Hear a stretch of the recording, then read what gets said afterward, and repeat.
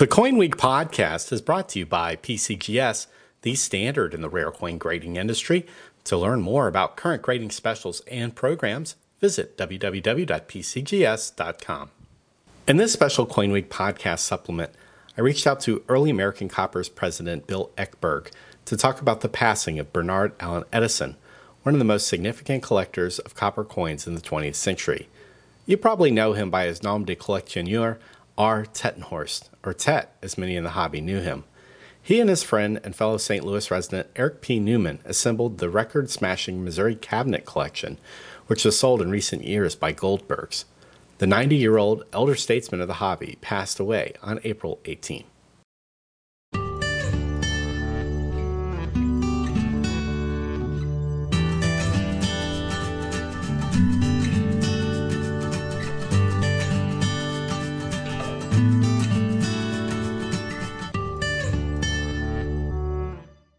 Hi, Bill. Thank you for joining me for this supplemental episode of the Coin Week podcast.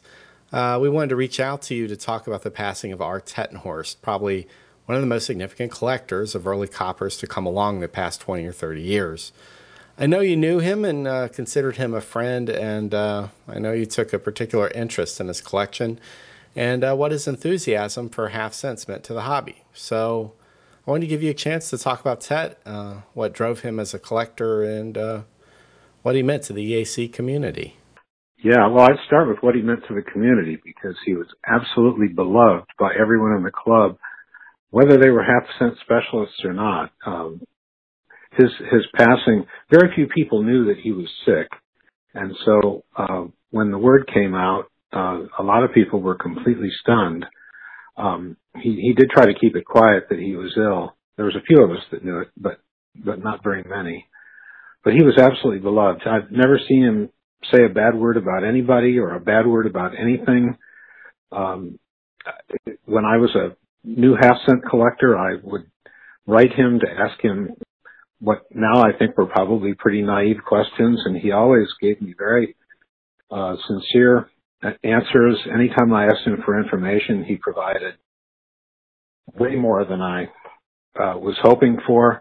Just a wonderful, wonderful guy. The word that people use most often is a really great gentleman. What would you say characterized Tet's taste in coins? I mean, obviously, he will always be tied to the Missouri Cabinet Collection, which, brought record prices. And not just record prices, you saw an overwhelming outpouring of support from copper collectors for that collection. And sometimes, when this happens, it's because of the significance of the coins. But other times it's because of the significance of everything that surrounds the coins, from pedigree to advanced metrics of condition census among experts to the coin's place in the broader context of a sophisticated study of the series that many early copper collectors appreciate. The Missouri Cabinet was one of those magical collections that, it really had it all. Well, it certainly did. He was very fortunate to have as his mentor in coin collecting, Eric Newman, who was his lawyer, actually was the lawyer for Tet's business. He owned a shoe company in St. Louis, and he grew it to be a very, very large company. It definitely hit its peak when he was the president of it. He was obviously a really good businessman. And the way the collection got started was actually Eric Newman buying a bunch of the EHR green half-cents, and sometime around the early 70s, I believe, Tet decided he wanted to start collecting early copper, and he initially specialized in proof large cents, but he lost interest in that long before I knew him, and sold those off and decided that he was going to make the half-cent collection that Eric had begun into something truly, truly special, and he did that. The two of them owned the collection jointly. Tet had custody of it. Eric basically gave the pieces that he had into Tet's care, and Tet upgraded things. He got new varieties. He got new die states. He collected lots and lots of die states. And he had a huge collection of error coins, which he decided he didn't want to call the Missouri Cabinet. By the way, Walter Breen coined that name Missouri Cabinet because he didn't know what to call a collection that was owned jointly by two people living in Missouri. And he decided to call it the Davy Collection after his youngest son. And when they had the auction of the first part of the Davy Collection, Tet and Marilyn were sitting behind me and my wife, and we were chatting, and he said he was really going to bring his son David there and make him wear a T-shirt that said, "I'm Davy." He was, I believe, in his 30s at that point, but he didn't do it. So the collection, I would say that the great majority of the coins in there were finest known or second finest known, mostly finest known. Many of them were absolutely unimprovable.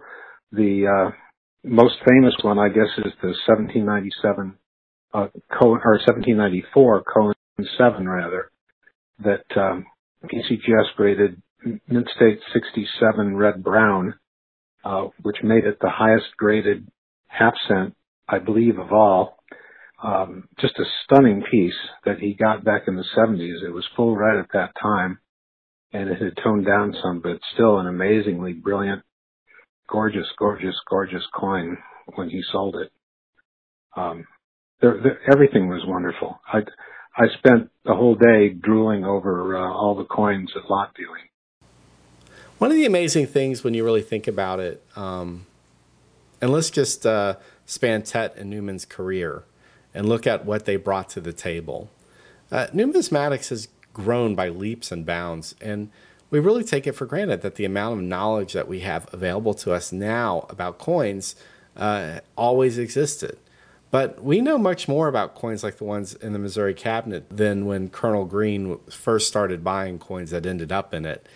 And in large part, major advances in our knowledge comes about because collectors are devoted to learning more about the coins, but it also comes about when great collections are assembled by collectors who really get what this is all about.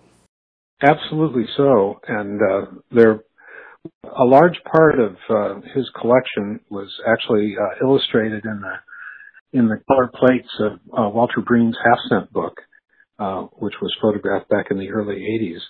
But and a great deal of what went into Breen's book came out of Tet's collection too, because he had the opportunity to study the coins that Tet had at the time. He did expand the collection and improve it, if you can imagine that, over the years since then. And he was still collecting up until he sold the collection, which I believe was 2014. And he was still coming to EAC every year until 2014. He did become ill, which made it hard for him to travel, and he did not want to tell anybody that he was ill, but again, as I said, a few of us knew it, and his message to us about a month before he died was that he's getting better every day and look forward to seeing us. So that gives you an idea of the kind of guy he was. He would come into the half-cent happening at an EAC meeting, and he would sit down just with a big grin on his face, and he would talk to anybody about anything. There was absolutely no pretense whatsoever in the man. You know, I agree wholeheartedly with what you just said. What I've heard from many people in the hobby, and this is what makes, I think, the copper community really stand out.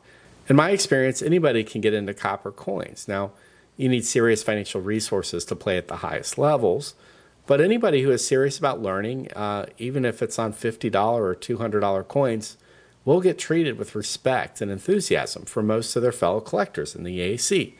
And Tet gave his time and knowledge without reservation to so many people over the course of his time with us as a collector.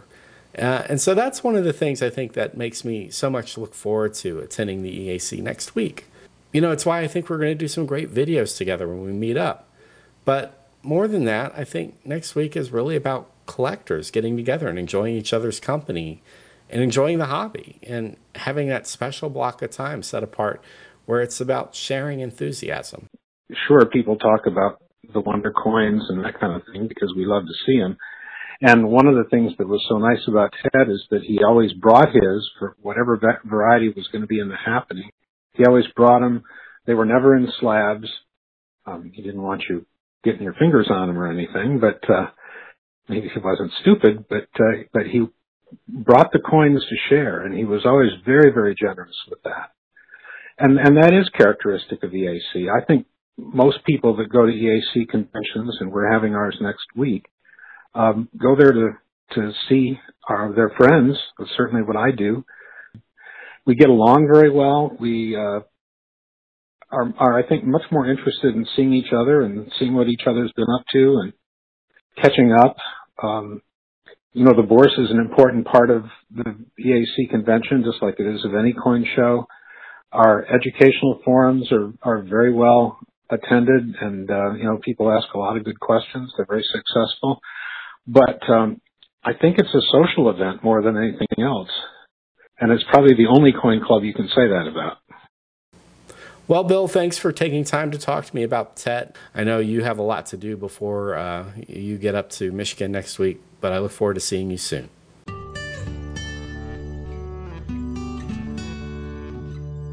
If you enjoy learning about coins, please check out our Coin Week podcast archives on iTunes or on coinweek.com. For Coin Week, I'm editor Charles Morgan. Until next time, happy collecting.